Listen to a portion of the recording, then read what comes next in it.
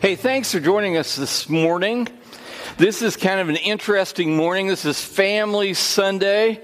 And so the kids are in, and some of the kids I haven't seen for a while because they've been baseballing all summer, and some have done pretty well. I said I wasn't going to say anything, but we have like the state champions in 7, 9, and 12-year-olds, or 12 and under. Is that right? Something like that.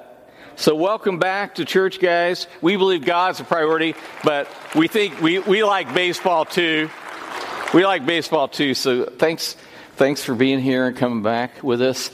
I don't know if you know what kind of church we are, but we are a church that emphasizes the next generation. You're listening to today a guy that spent 28 years in youth ministry, and that's my preferred ministry. I got demoted to be senior pastor a few years ago, 12 years ago. So I've been in ministry for 40 years, but we, as a Christian church, typically emphasize student ministry and children's ministry because we want the next generation to know Jesus Christ as Lord and Savior and to love Him as we do. And so we invest a ton there because we think it's Major League Baseball important, even beyond baseball, by the way. Amen. So we are in a series right now called, we're landing the plane today, Surrounded by Lions. It's out of the book of Daniel. If you're joining us the first time online or here in the room and you can hear my voice, this is the last Sunday, and I'm kind of sad because I really like Daniel. I hope you have as well. I don't get to preach out of the Old Testament as often as I would like. I like the Old Testament, but I like the New Testament better, if that makes sense. But Daniel is a type of Jesus in the Old Testament, and we can glean so much, and it's so relevant. And it's so important that we know Scripture because it makes a difference in our lives. And Daniel focused his life on what was most important. The main things were the main things in Daniel's life, as they should be in our lives. And I want to do a quick review this morning. First of all, remember in Daniel, we saw that Daniel was Babylon tried to program Daniel to serve the kingdom of Babylon rather than the kingdom of God. We feel that pressure today in our culture to serve culture rather than God. And it comes so many ways, and it is so subtle. It's so deceitful, and it makes so much sense. But remember in Proverbs it says there's a way that seems right to man, but in the end it's death. And realize this, that we are being shaped more and more into the image and the likeness of someone or something. So either the culture shapes us, or we shape the culture because we are being shaped and transformed into the likeness of Christ.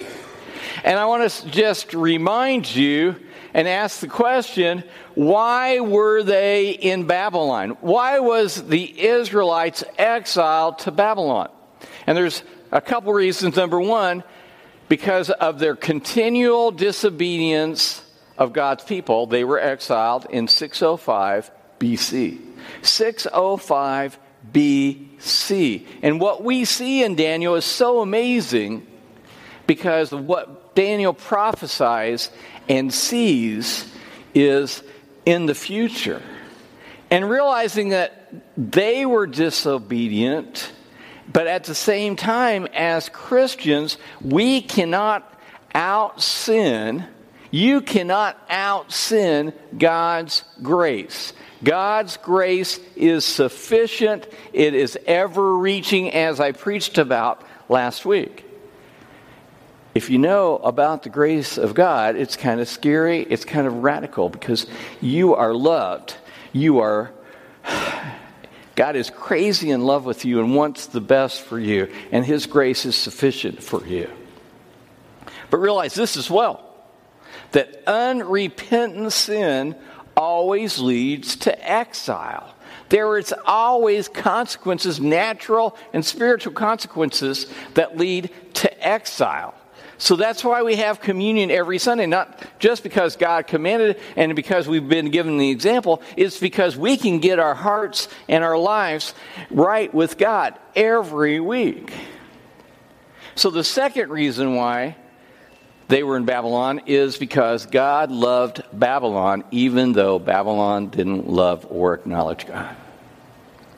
God loves your lost neighbor that drives you crazy and does those crazy things, leaving their trash can out all week, that doesn't mow their grass enough, that plays their music too loud. Yes, He loves your neighbors that are far from God. And He wants us to have an influence to bring them to Christ. Now, there are two parts to the book of Daniel, and I think this is a little insightful. It doesn't come from me. This I heard, and I think is very, very important. Chapters 1 through 6, the first half of Daniel, it was what was going on around Daniel. You know the story of Shadrach, Meshach, and Abednego, the story of Daniel and the lion's den, first six chapters. Stuff that was going on around. But the 7th chapter through the 12th chapter of Daniel, it was what was going on inside of Daniel.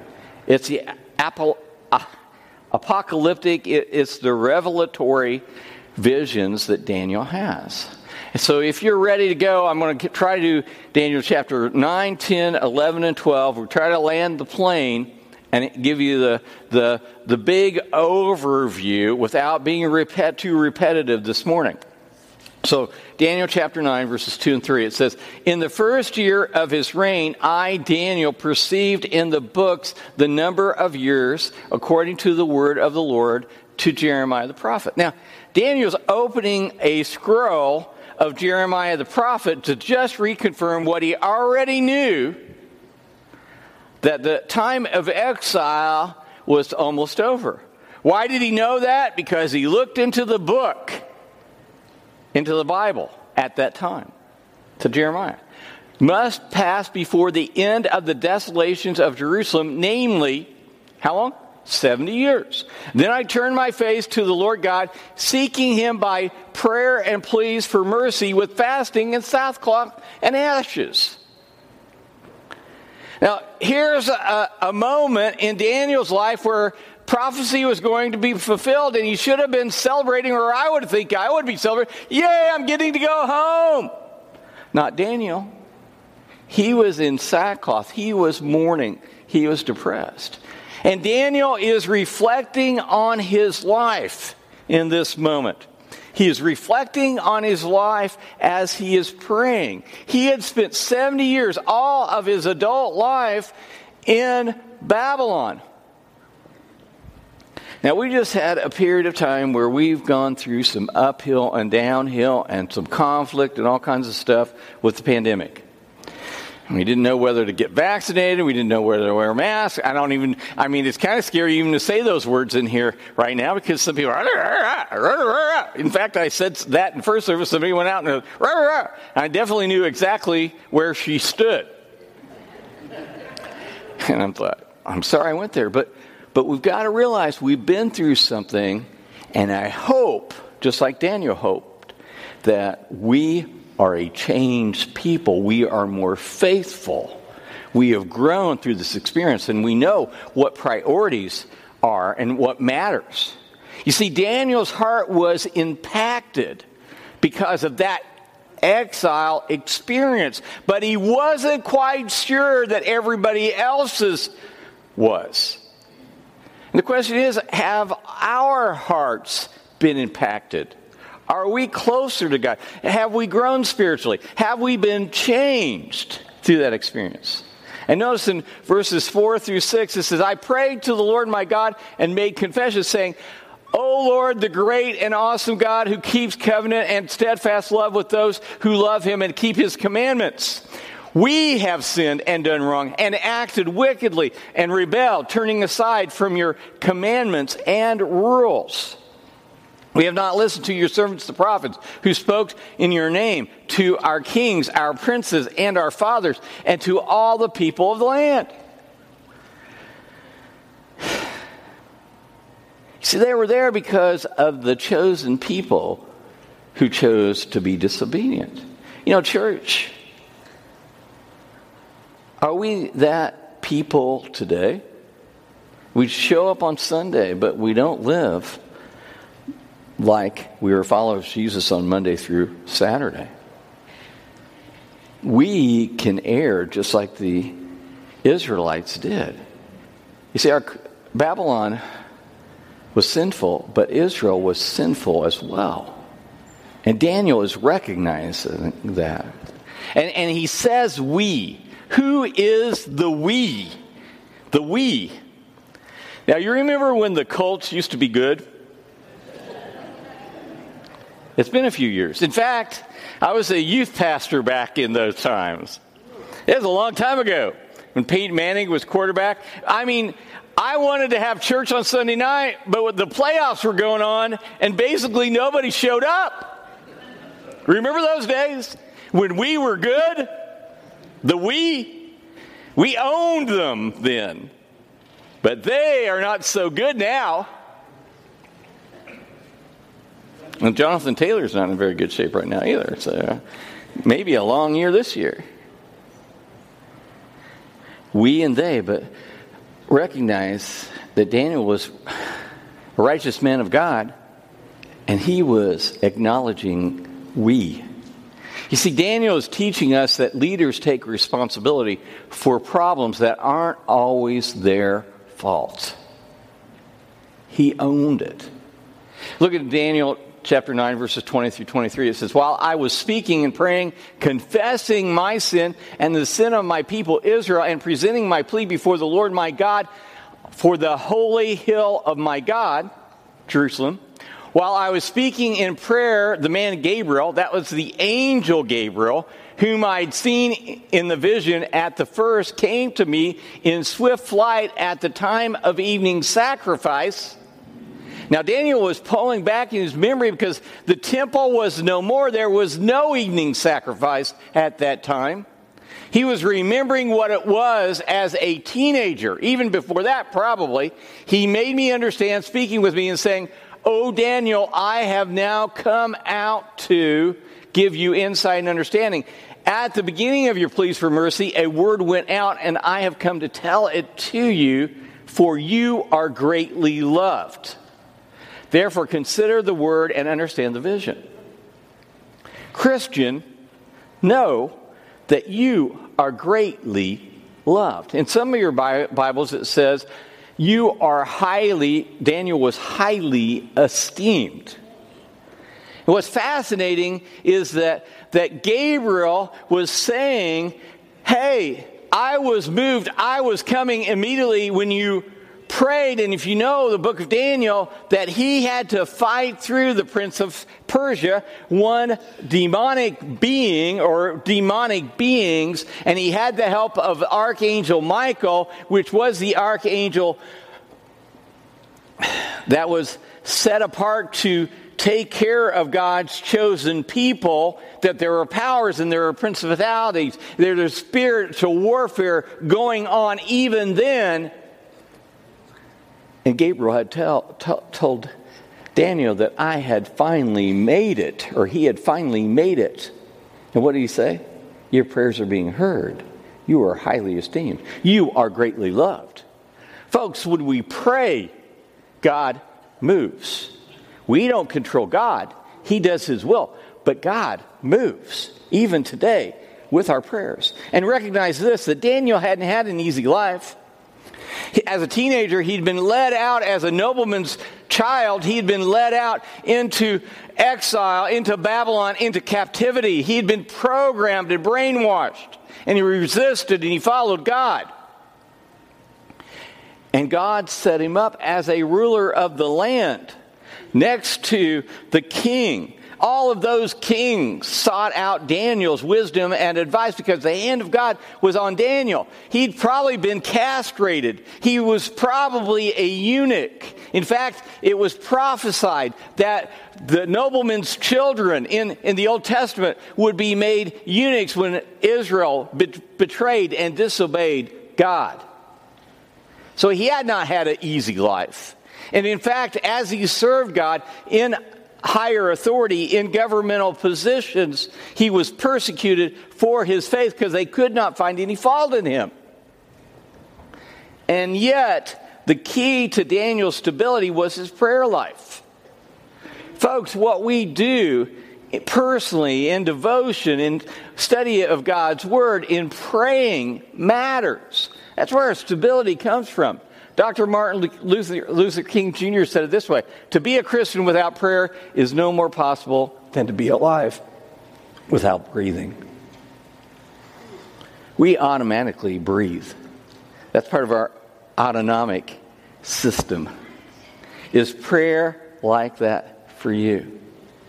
Martin Luther said it this way. He said, I have so much to do that I shall spend the first 3 hours a day praying. I didn't complete that quotation, but that's what Martin Luther said. Now, I don't start my day with 3 hours of prayer. I got to tell you, but I spend some time in prayer as I start my day, every day. And you should too. You see, prayer is not the way we get God to love us. It is the result of knowing how much He loves us. Prayer is not an obligation. It is an opportunity to talk to our Creator, the sovereign God, in Jesus' name. Now we're going to look at some prophetic scripture today. This is going to be in addition to what I've already preached the last couple weeks in the apocalyptic literature. And if you're not caught up with this, I would encourage you to go to a podcast or YouTube to kind of catch up. Here's what Daniel says in verses 24 to 26. Actually, the angel says, 70 weeks are decreed about your people and your holy city, to finish the transgression, to put an end to sin, and to atone for iniquity. Wow, that's pretty important. To bring in everlasting righteousness, to seal both vision and prophet, and to anoint it a most holy place. Know therefore and understand that from the going out of the word to restore and build Jerusalem to the coming of an anointed one, a prince. Now, first service didn't get this. Who is the anointed one who was going to come? Man, you guys are so smart. I'm going to tell first service. Second service got it. You guys need to beef up your game. The anointed one. Exactly. The term anointed one is really, you could say, Messiah. You see, Daniel is predicting almost 500 years before Jesus came right now. I mean, how can you miss it? If you were a Jew living in Jerusalem at the time of Jesus, how could you not see it? I mean, Daniel basically gives them the date here. The coming of the anointed one, a prince. There shall be 7 weeks, then for 62 weeks it shall be built again with squares and moat, but in a troubled time. And after the 62 weeks, an anointed one shall be cut off and shall have nothing. And the people of the prince who is to come shall destroy the city and the sanctuary. Its end shall come with a flood, and to the end there shall be war. Desolations are decreed. All right, now, this is God's plan of rescue and restoration.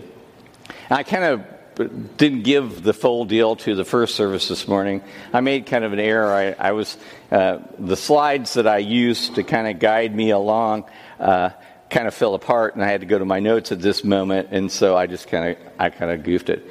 The 70 weeks that Daniel or Gabriel is referring to is actually in Hebrew is 77s, and what Daniel was prophesying or actually getting a vision of is 490 years. So you translate those days and those weeks, 70 times 7, to 490. And so from that time, there was going to be 7 weeks. And in fact, at that moment, there was going to be 49 years until the temple would be rebuilt. Still remaining from Daniel's that time to then. And that date actually exactly occurred. Go figure. I mean, God's timeline is perfect. Amen?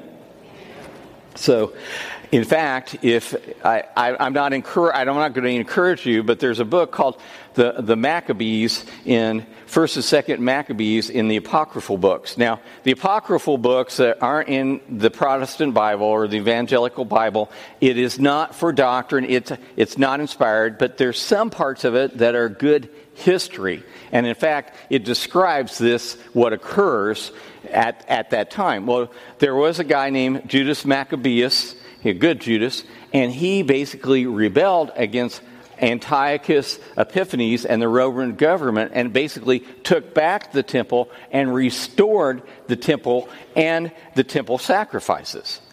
And that would occur in those 49 years. And then he talks about there would be another 62 weeks, or 62 by 7, which were 434 years from that time. And they have all this dated, and if you translate the Jewish calendar into the Gregorian calendar, which we go by, there's a formula for this. Exactly at the time when Jesus, on Palm Sunday, the triumphal entry was 434 years to the day. Isn't that amazing? God's timeline, always perfect. Now, the 70th week that we talk about, because you take 62 plus 7, and you get... Okay, let me ask that again. 62 plus 7, and you get... 69. Okay, thank you, balcony baseball players. You can add. Good job. They can get it. 69, there's 1 week left. Now, this begins when Jesus returns, or some people, I've got to be careful here, because basically the rapture or the Antichrist comes about the same time, in that 70 week. This hasn't occurred yet. There's a time gap. But what I find fascinating, and I could be wrong, and I've been wrong before, is that we're almost to 2,000 years since Jesus' crucifixion and resurrection. How many years would it be, approximately? About, anybody know? 10 years. Could we be living in the latter days? Look at Daniel chapter 9, verse 27. It says, "And he shall make a strong covenant with many for 1 week, and for a half a week he shall put to an end of sacrifice and offering, and on the wing of abomination shall come one who makes desolate until the decreed end is poured out on the desolator." Okay. That's talking about that 70th week. Okay. Not yet come, but is coming. I wish I had some weird music on it. Okay. That's as weird as I can get. All right. Daniel chapter 11, 36 through 45. We're going to plow some new ground here that we haven't talked about yet.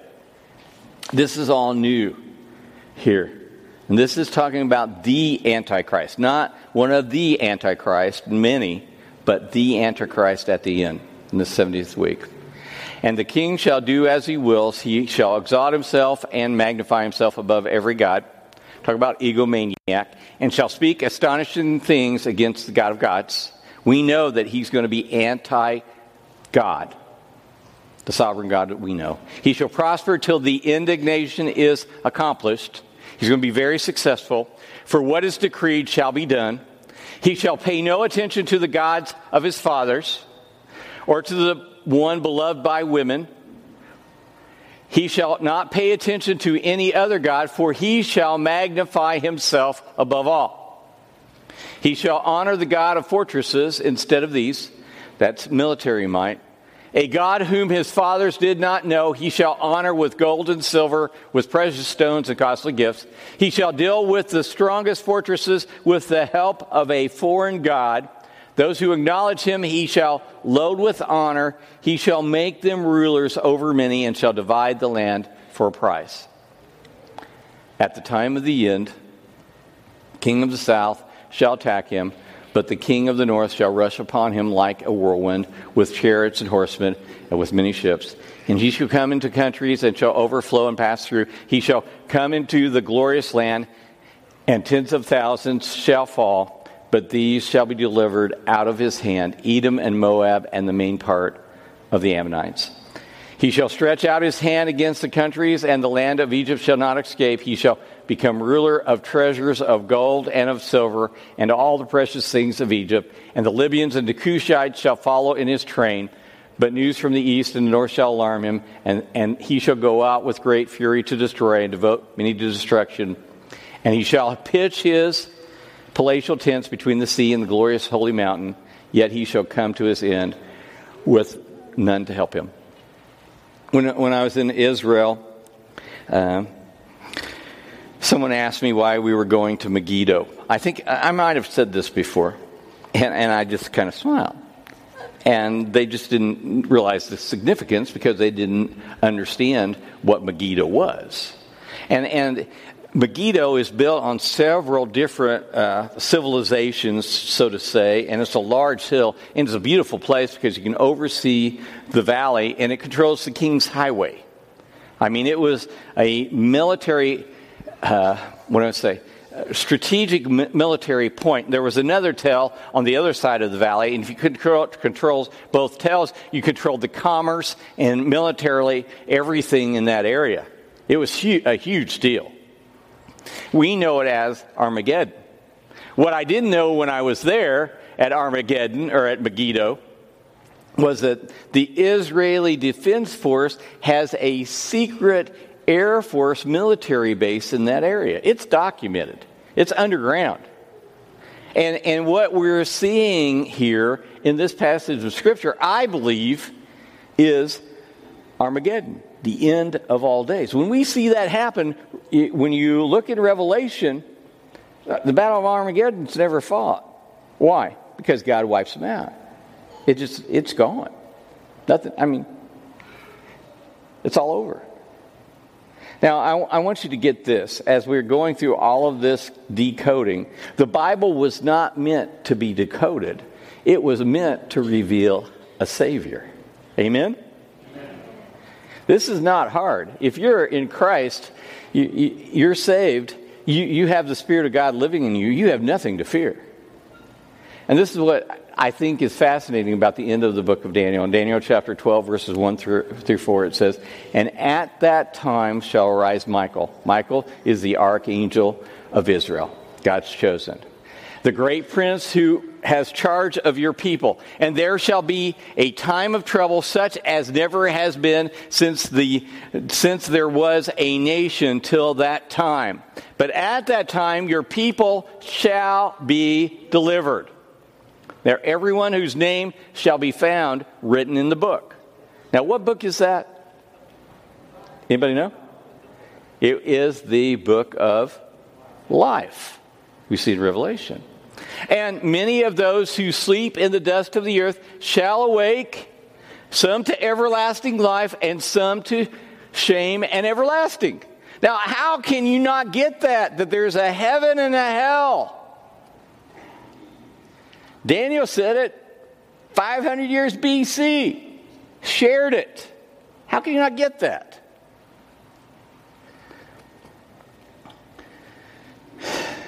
"And those who are wise shall shine like the brightness of the sky above, and those who turn many to righteousness like the stars forever and ever. But you, Daniel, shut up the words and seal the book until the time of the end. Many shall run to and fro, and knowledge shall increase." Folks, we live in an information era. I mean, the web is getting faster. In Brazil, Indiana, in the Wabash Valley, we have fiber optics. How much faster can knowledge increase? Knowledge is increasing. No one can keep up. But this is overwhelming to Daniel. This is like sensory overload.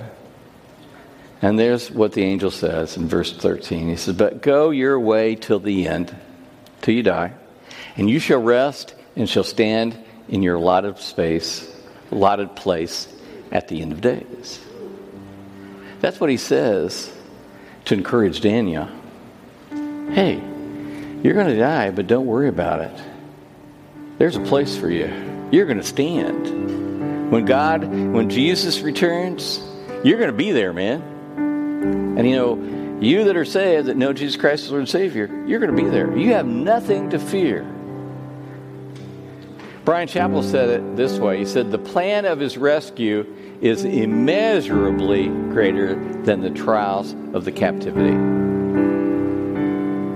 God's got a plan for your rescue and my rescue. Our rescue is going to eclipse whatever you are going through. That's all temporary. The question is, what are you going through? Where do you need Jesus to save, heal, and deliver? Are you giving it over to Him? Are you putting your faith and trust in Him? Brings me to the other question. What is captivity for you? Where are you taken captive? Where does Satan have that stronghold in your life? Again, he's here to free you from that. The question is, are you ready to be delivered from your exile? If you're far from God and you're watching online and you're saying, I'm not sure about this Christianity thing, God wants you to know His Son, Jesus, as Lord and Savior of your life. If you're in this room and you hear my voice and you're living in captivity and you need freedom from a besetting sin, we want to pray with you. We want to help you. We want to walk alongside of you and ask God to do His work in your life, that transforming work that frees us. Whatever you need, we want to pray for, and we want to seek the Lord with you. Would you please stand and pray with me? Eternal God and Father, we just are so grateful for the witness that Daniel has, the example of a life that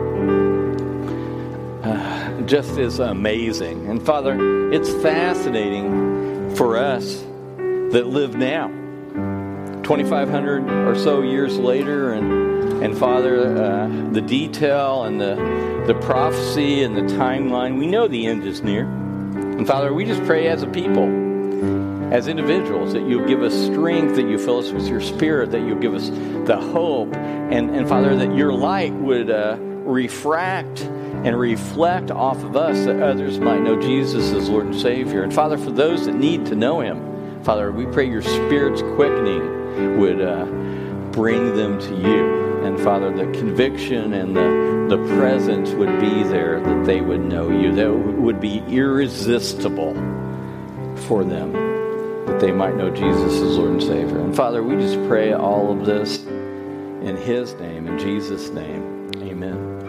Will you come this morning?